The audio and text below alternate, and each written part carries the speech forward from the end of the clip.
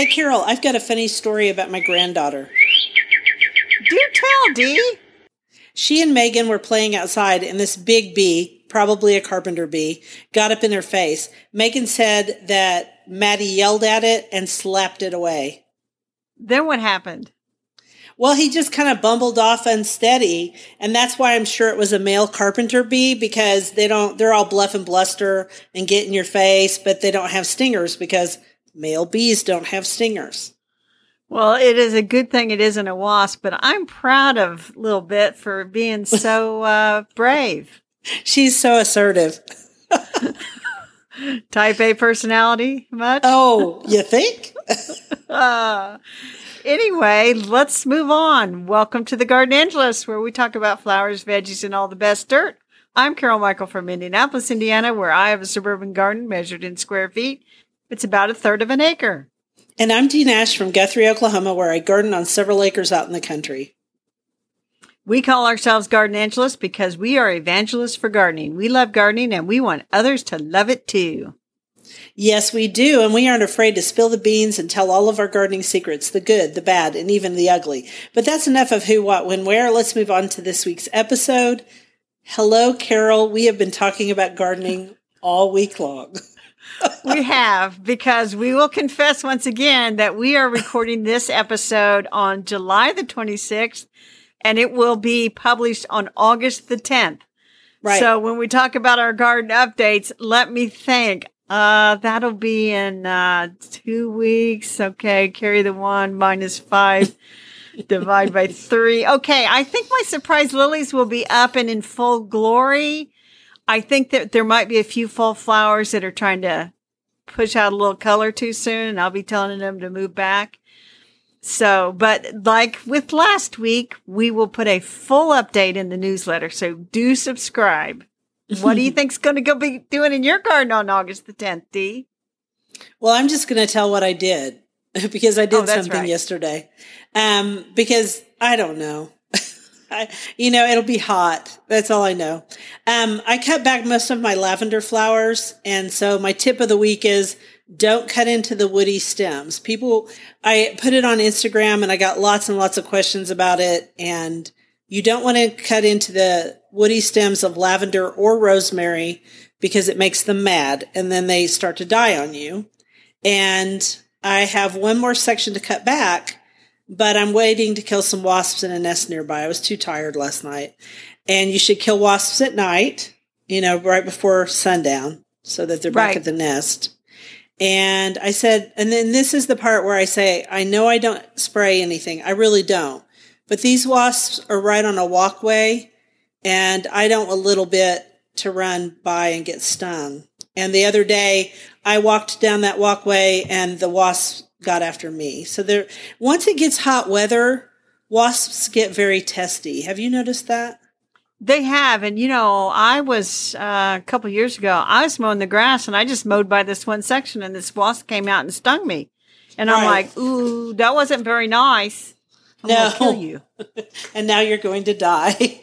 And now you're going to die, or some of your brothers and sisters, because if I find no wasps, they're dead. I think all the wasps are sisters, but I might be wrong. In fact, I'm sure they are, but that's another deal for another day. I'm not sure how the boys fit into things. So but there was a giant yellow jacket nest. I have this old bird or old mailbox in my garden. You set it on a post. I put nothing in it. And I opened it the other day, and there's a big old yellow jacket nest or something. You were lucky you didn't get stung, because those yellow jackets can be really aggressive. I sprayed them down with the hose until I had destroyed their nest. I felt very evil doing it, and I'm thinking, this is what happens when you nest in the wrong place. They're an invasive pest anyway. Yeah, I mean, occasionally, if it's me or them, they got to go. Yeah. And I'm like, you're in my garden. Yeah. So you want to do the quote? Sure. If it could only be like this always summer, always alone, and fruit always ripe. Evelyn Waugh. So when we picked this quote, the reason we picked it is because I like the part where it said the fruit always ripe. I have had some of the best peaches this year. And I actually made a fruit tray for a baby shower last weekend. And there's a guy who sits up on the corner. I had a peach tree. I had 2 peach trees, but they both got borers, and eventually I cut them down. I cut the last one down last year. But this guy grows some great peaches. He also grows really good squash, summer squash. I got some of his peaches. I put those peaches on that tray, and people went gaga over them because there is nothing ripe, homegrown fruit.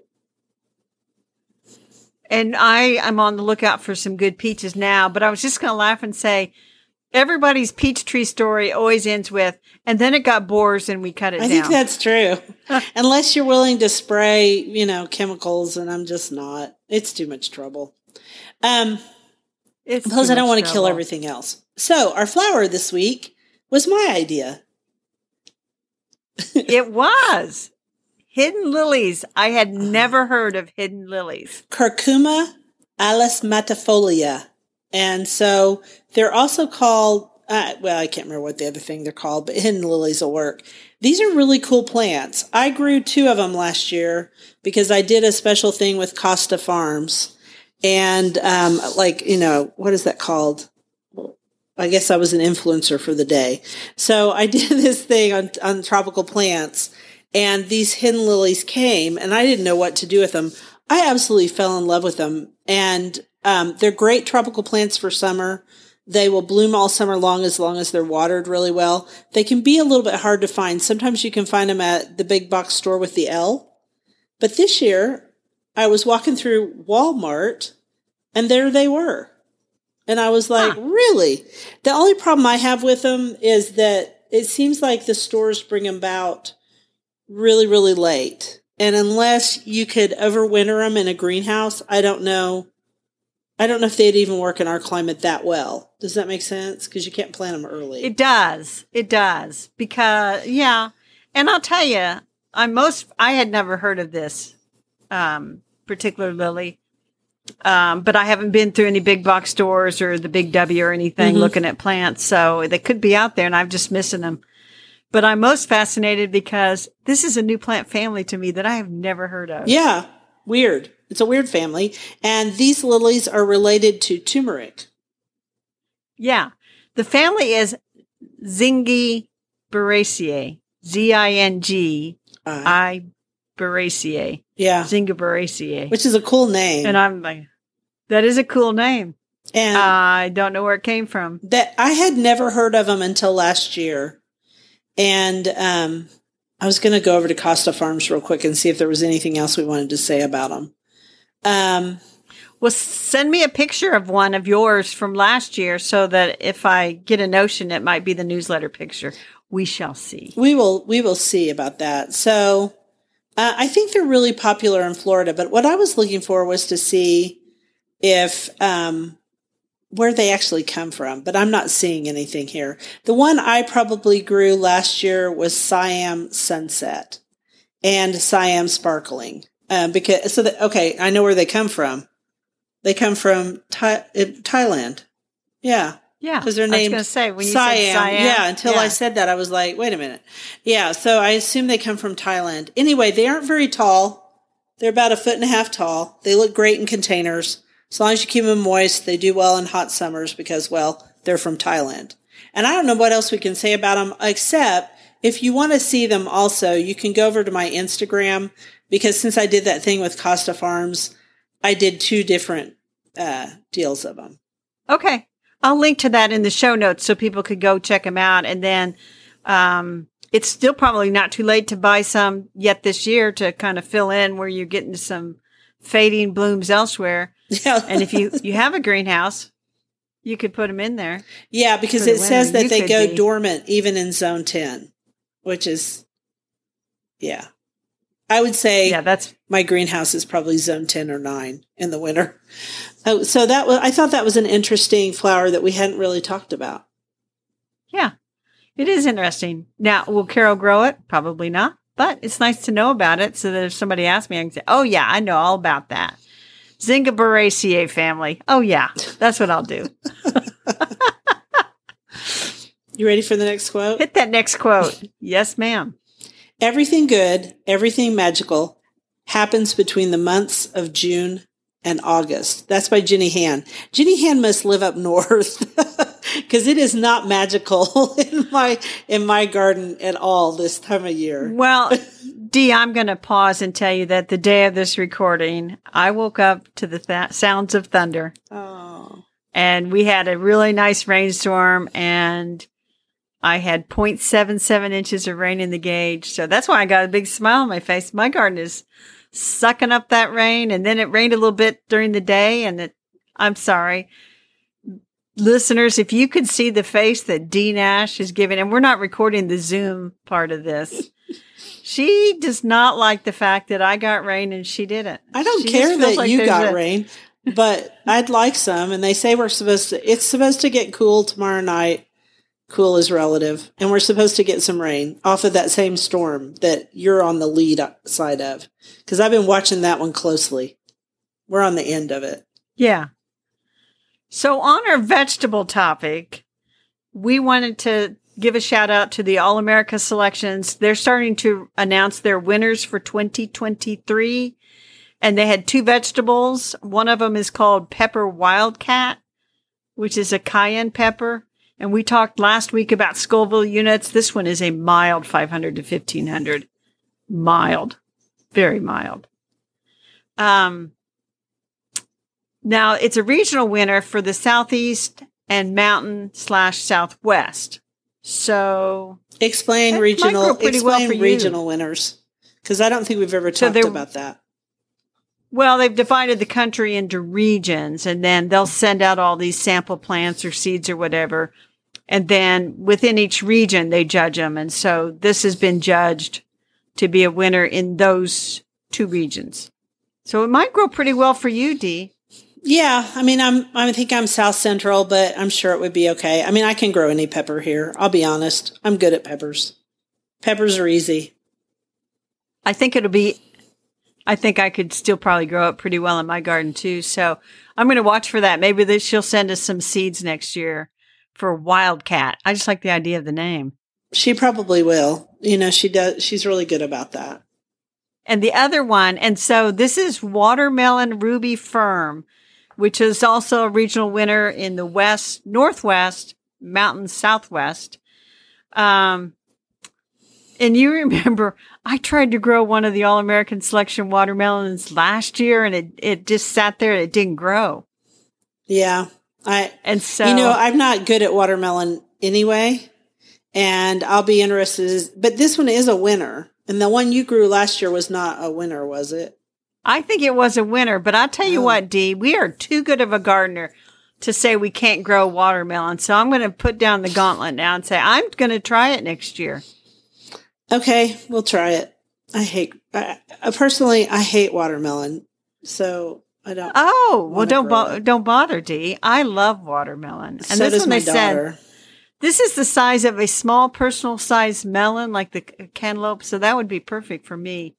Well, it would be. It'd be perfect for us too, because it's just not very big. And I don't need we don't need this size anymore. The great big honkin' watermelons. I should rephrase that. I love the taste of watermelon. It just upsets my stomach to eat it. So here's the thing, the only one thing. So the other watermelon that I tried was a dwarf variety. So it had short vines. This says 2 to 3 fruits on a long vine. I'm thinking, I got to think where to put a long vine that would give me 2 to 3 fruit. Yeah, you'd almost have to trellis it, I think. I'm thinking I should. I'm thinking that I should. But I also want to give a shout out for the 2022 All-America National winner, that purple zebra tomato. I think we should have confetti here. Like, pew, confetti. I feel the same way about it you do. I love that tomato. It's a dark red with green stripes. It's very pretty. Delicious. And it's almost iridescent. It's the red, and it's delicious too. I mean, it's one of the prettiest tomatoes I've ever grown. And I've grew a lot of pretty tomatoes this year. And, but it is exceptional, and it has kind of an iridescence to the red. I can't explain it. Very pretty, tastes delicious, beautiful flesh. And this is one of the first ones to start ripening in my garden. Not a hint of blossom end rot. because I've had a big problem with the tomatoes. Blossom end rot has been just rampant in there. And the other problem I've had is splitting. So like all my Amish paste tomatoes, they look pretty good, and then they're just split right in half down the middle. Yeah, that always upsets me. And there's several of, we've talked about this before. Some of the ones that are the paste tomatoes, they just are really bad about blossom end rot. And this splitting's a new thing for me, though. Splitting happens usually because you get a big rainfall and the skin can't absorb it. Something happened. So anyway, tomato purple zebra, love it. And then I got to give a shout out to Begonia Viking Explorer Rose on Green, which they sent seeds for. And you're like, oh, begonia from seed. But they have just turned out to be beautiful plants. Just a lovely, lovely green leaf and these bright pink flowers. I'll have to take a picture and post on my own blog about those because they turned out to be pretty spectacular. I did not start that one because I just didn't have room and I was doing some other stuff. So, because I didn't start any seeds inside this year, I started all my seeds in my greenhouse this time. Ah, yeah. Well, I started these late and they're just hitting their stride, but I'm very impressed. And I tell myself I should start more stuff from seed because, man, you get some good stuff. Well, you get some good stuff and you can have a lot of plants. Yes, for not very much money. Right? Oh, yeah. All right, let me do the next quote and take us to the bookshelf. August is ripening grain in the fields, blowing hot and sunny, the scent of tree-ripened peaches, of hot buttered sweet corn on the cob. Vivid dahlias fling huge tousled blossoms through gardens, and Joe Pye weed dust the meadow purple. Jean Hersey. That's a pretty good description. It is a good description because I've eaten good corn 3 or 4 weeks, and yeah, we talked about the peaches and dahlias. I don't have any. I have like one dahlia this year, but Joe Pye weed. That's one more than I have. Yeah, I got a lot of questions about dahlias in Tulsa, and I was like, well, I mean, I have mixed reviews, but that could be for another day. So, takes us to our bookshelf. On our bookshelf, we were sent a PDF of what I consider a really good book, and I hope they send me a hard copy. It is a recipe book from 2 bloggers in Stockholm, and it's David Frink. I'm probably butchering the man's name. I mean, he's Swedish. David Frinkel, and Louise Vindahl. Okay.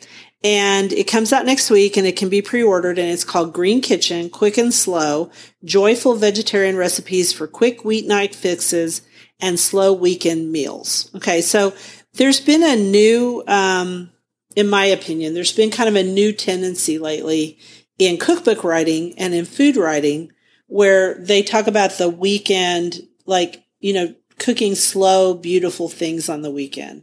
Right. And making that a process. And then you've got to have a food during the week. And sometimes you can repurpose something you've made on the weekend, but you can also add in these other quick dishes. They are vegetarian, and they said they lean toward vegan a few times a week, sometimes. And some of these recipes are vegan and some are vegetarian. There's a lot of good stuff in this cookbook. I'm going to guess that it might not be Carol's cup of tea because there's a lot of unique ingredients in it.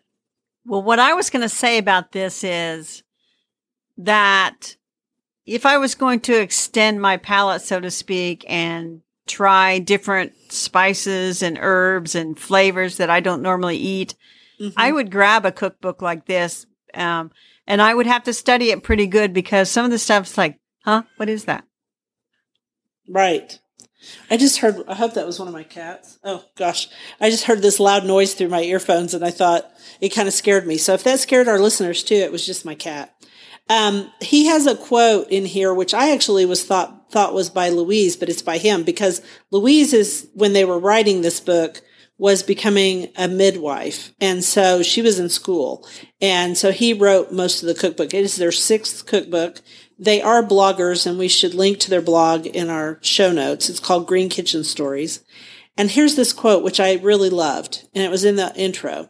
It's often said that cooking for someone is an act of love, but it can also be one of self-care, finely chopping carrots, toasting sesame seeds, kneading a pizza dough, or folding cardamom buns just like my grandmother used to do.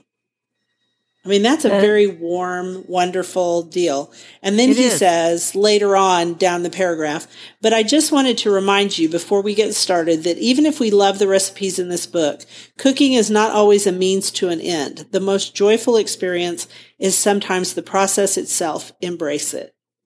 And that is true. And I thought it was wonderful. I have cooked with a lot of these ingredients because when I went gluten-free 15 years ago, I had to learn what people now call flavor bombs or umami. And that's this idea that certain ingredients make intense flavors. And harissa would be one of those. Harissa is it's a sauce. And they also have something called a green sauce. Harissa's red, and kind of spicy. And then green sauce, it looked to me like it was definitely an herbal olive oil kind of sauce. And so when I ate paleo, and I still eat some paleo, I needed some of those intense flavors, And so one of the recipes that he put in here that I thought looked really good was chocolate cups. It was tahini or peanut butter cups. He said it's a great treat to store in the freezer. And there used to be these almond, because you don't eat peanut butter on paleo, you eat almond butter. But there used to be almond butter cups that I used to make with chocolate, and I kept those in the freezer, dark chocolate. They are really good, and they're a good thing to have in there. There were several other recipes that I looked through that looked really good, like the yogurt plus oat flatbread that was topped with cherry tomatoes. So they make kind of good. Oh my goodness. And we just say, I didn't have huge expectations for this book because I didn't know these bloggers. But then after I looked through it, the pictures are gorgeous. They're beautiful pictures. And it's not a huge book, but I love how it's laid out. It's laid out by breakfast. And then it moves on to fast things, which are your weeknight dinners, and then your slow things. And one thing that he talked about was in the slow part, because I make smashed potatoes, and smashed potatoes take some time. And he did smashed potatoes with smoky chili butter. I'm telling you, that'd be good. Because when you make smashed potatoes, you boil the new potatoes first, and then you smash them and roast them at a high temperature. And if you put chili butter or garlic butter there, oh my goodness, they're so good. So I liked the book a lot. I would buy this book. And I don't always feel that way about the books that I look at. I don't always buy them. Sometimes I get them from the library. I would own this one. But before people invest in it, because it's not a cheap book, they might go to their website and, look at the website first and see if it's their cup of tea. That's true. Or see if their library has it, or we'll get it for them. And they might if you ask for it. It's really a good book and very warmly written. Yes, I was reading in the intro. It does sound like a very warm book. So that is Green Kitchen, Quick and Slow,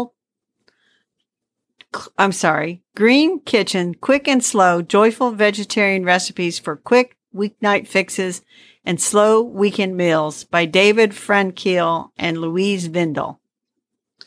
And I'm just going to say one more thing about vegetarian cookbooks. I started buying vegetarian cookbooks a long time ago because they do interesting things with vegetables. And a lot of times that vegetables are second-class citizens in regular cookbooks. That is true. Want me to do the next quote? August of another summer, and once again I am drinking the sun, and the lilies again are spread across the water. And that's our favorite Mary Oliver. Very lovely. We love Mary Oliver, and we love Hal Borland. Nobody can write like they do. Nobody. So our dirt.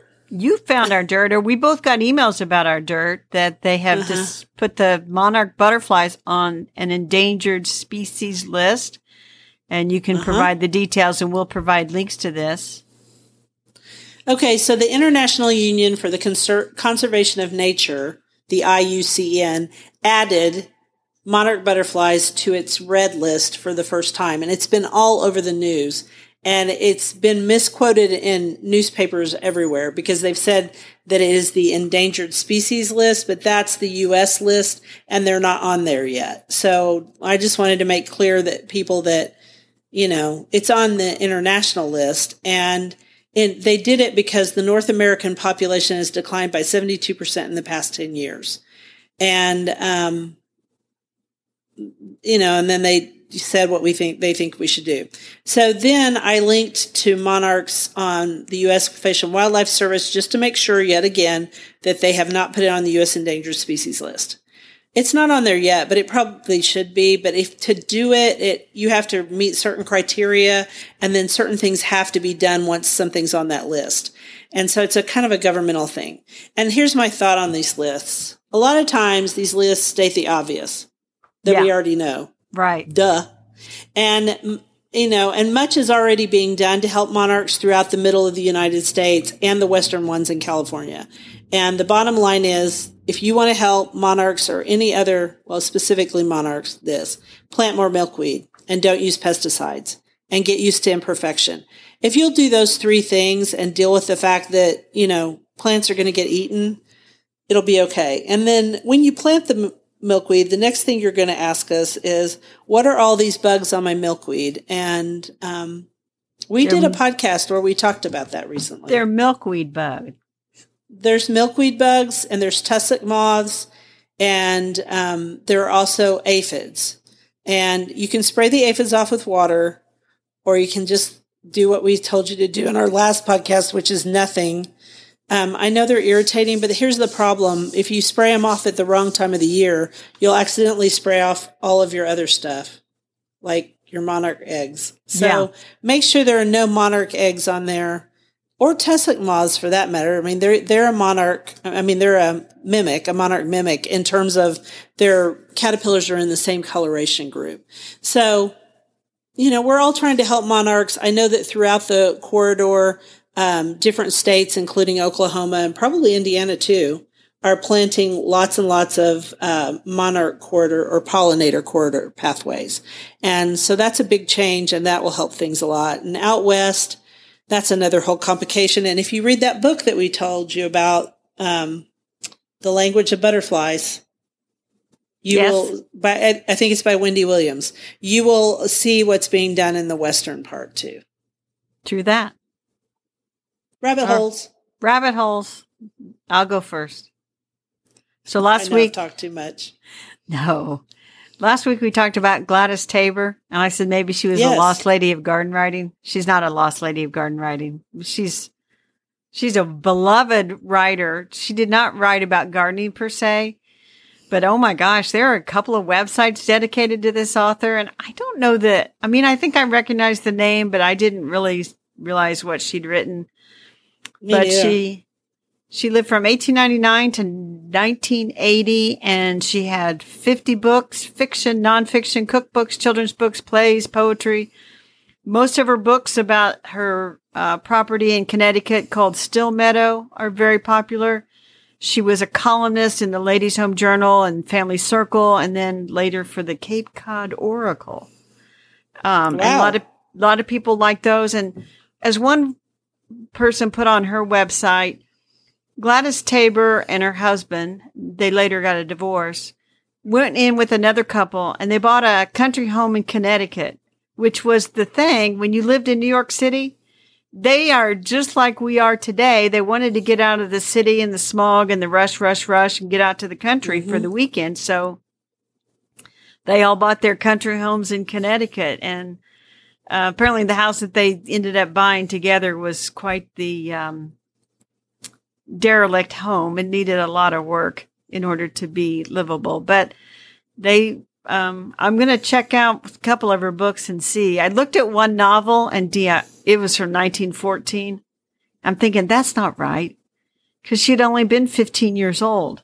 And it's like, something. I think it took place in 1914. It must have been published later. Must have, yeah. Because surely she wouldn't have gotten published in a novel. I think it took place in 1914. And it was about two high school sweethearts. And it's just like, oh, this isn't what I want. But anyway, she might be next. Maybe you would like the ones about Still Meadow. Well, I checked a couple of out from the library, and they'll notify me when they're in, and I'll see. But that was my rabbit hole. I went down and saw it, made sure I understood who Grace Tabor was. Gladys Tabor, not Grace. Yeah, Gladys Tabor. Yeah. Well, there you go. That was quite the rabbit hole. Mine is not really a rabbit hole, I don't think. Mine's more of a rant. Rant on, girl. I've decided to no longer read book introductions because unless the author wrote them, because I am sick and tired of reading these long, first of all, I never liked reading long introductions, but on top of that, I was really mad when I was reading Kristen Lavransdatter and the person who wrote the introduction told you how it ended. That's all wrong. That's wrong. That's a giant spoiler. And it made me mad, and I won't share it because it would make you mad too. And also, I really got into that cookbook. And that might be a rabbit hole because I might go to their blog and really start looking at it. And then I've also been researching watering and such in hot climates for the blog. So I've been down a few rabbit holes this week, plus a rant. There you go. There you go. Maybe we could change this to rants and rabbit holes. There you go. Yeah, rants and rabbit holes. Although our podcast, if people don't come here to listen to us rant on about something. We're normally really kind of upbeat and we laugh a lot, which is great. Even when we rant, we laugh a lot. That's true. So what are you gonna do in your garden on August the 10th or whatever? Well, as hopefully things are cooling off, so I have no excuse not to spend more time out there. I feel like that I didn't do much in July because it was hot for part of the time. So I need to do weeding, deadheading, straightening up, really get started on that border and make sure that I am enjoying my garden. And hopefully I'm harvesting green beans. I hope so. Okay, so I'm going to keep watering in the cool of the morning because I don't see it. After we have this little dip with the rain, it goes right back up in the hundreds again. We also switched our irrigation system from daytime to evening. We start at 9:30 now, which I'm going to check that and make sure that's still applicable because you don't want to do that all the time because it can cause problems overnight watering. But when it's this hot, you have to do it.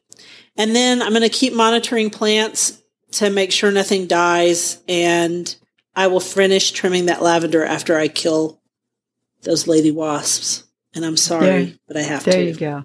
Now, we should tell our listeners, you are watering from a lake source or from a well? It's from a well. It's an aquifer. Mm-hmm. So, compared to me, who every time I water, it's cha-ching, cha-ching, cha-ching to that city water company. We've had this conversation before. It's still cha-ching, cha-ching, cha-ching because I have to pay for the well to go on and off and it's electric. So that's true. You have a water bill. I just have a giant electric bill. So it's 6 of one, half a dozen of the other. I wish I could figure out how to water from the lake, but that would take some work. I'd still have to run the pump. You would. It'd just be a different pump. Yes. Well, that is it. We want to thank you for listening to The Gardenangelists. I hope you hit the subscribe button so you don't miss a single episode. We publish every week on Wednesdays at 12 midnight Eastern Time. If you listen to Apple Podcasts, we'd love a 5-star review. That helps us get noticed by others. Could you also share our podcast with your gardening friends?